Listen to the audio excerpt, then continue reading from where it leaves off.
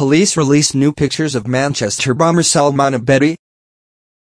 They showed him in the days running up to the bombing in which he killed 22 people.